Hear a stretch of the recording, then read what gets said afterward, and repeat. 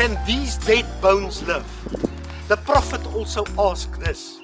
And God said, say to the dead situations in your life, speak and say, O sovereign God, breathe breath of life and spirit into my dead situation.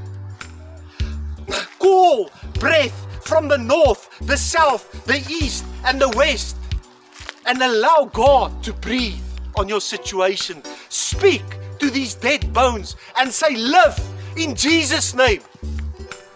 I want to say you can speak to your fig tree. You can speak to your mountain. You can speak to the storm. You can speak and say, peace, be still.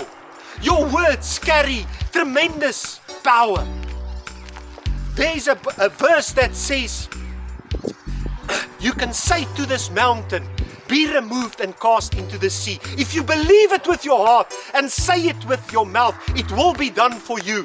In Jesus' name, speak to your situations and speak the life of God into you and your family in Jesus' name. Amen.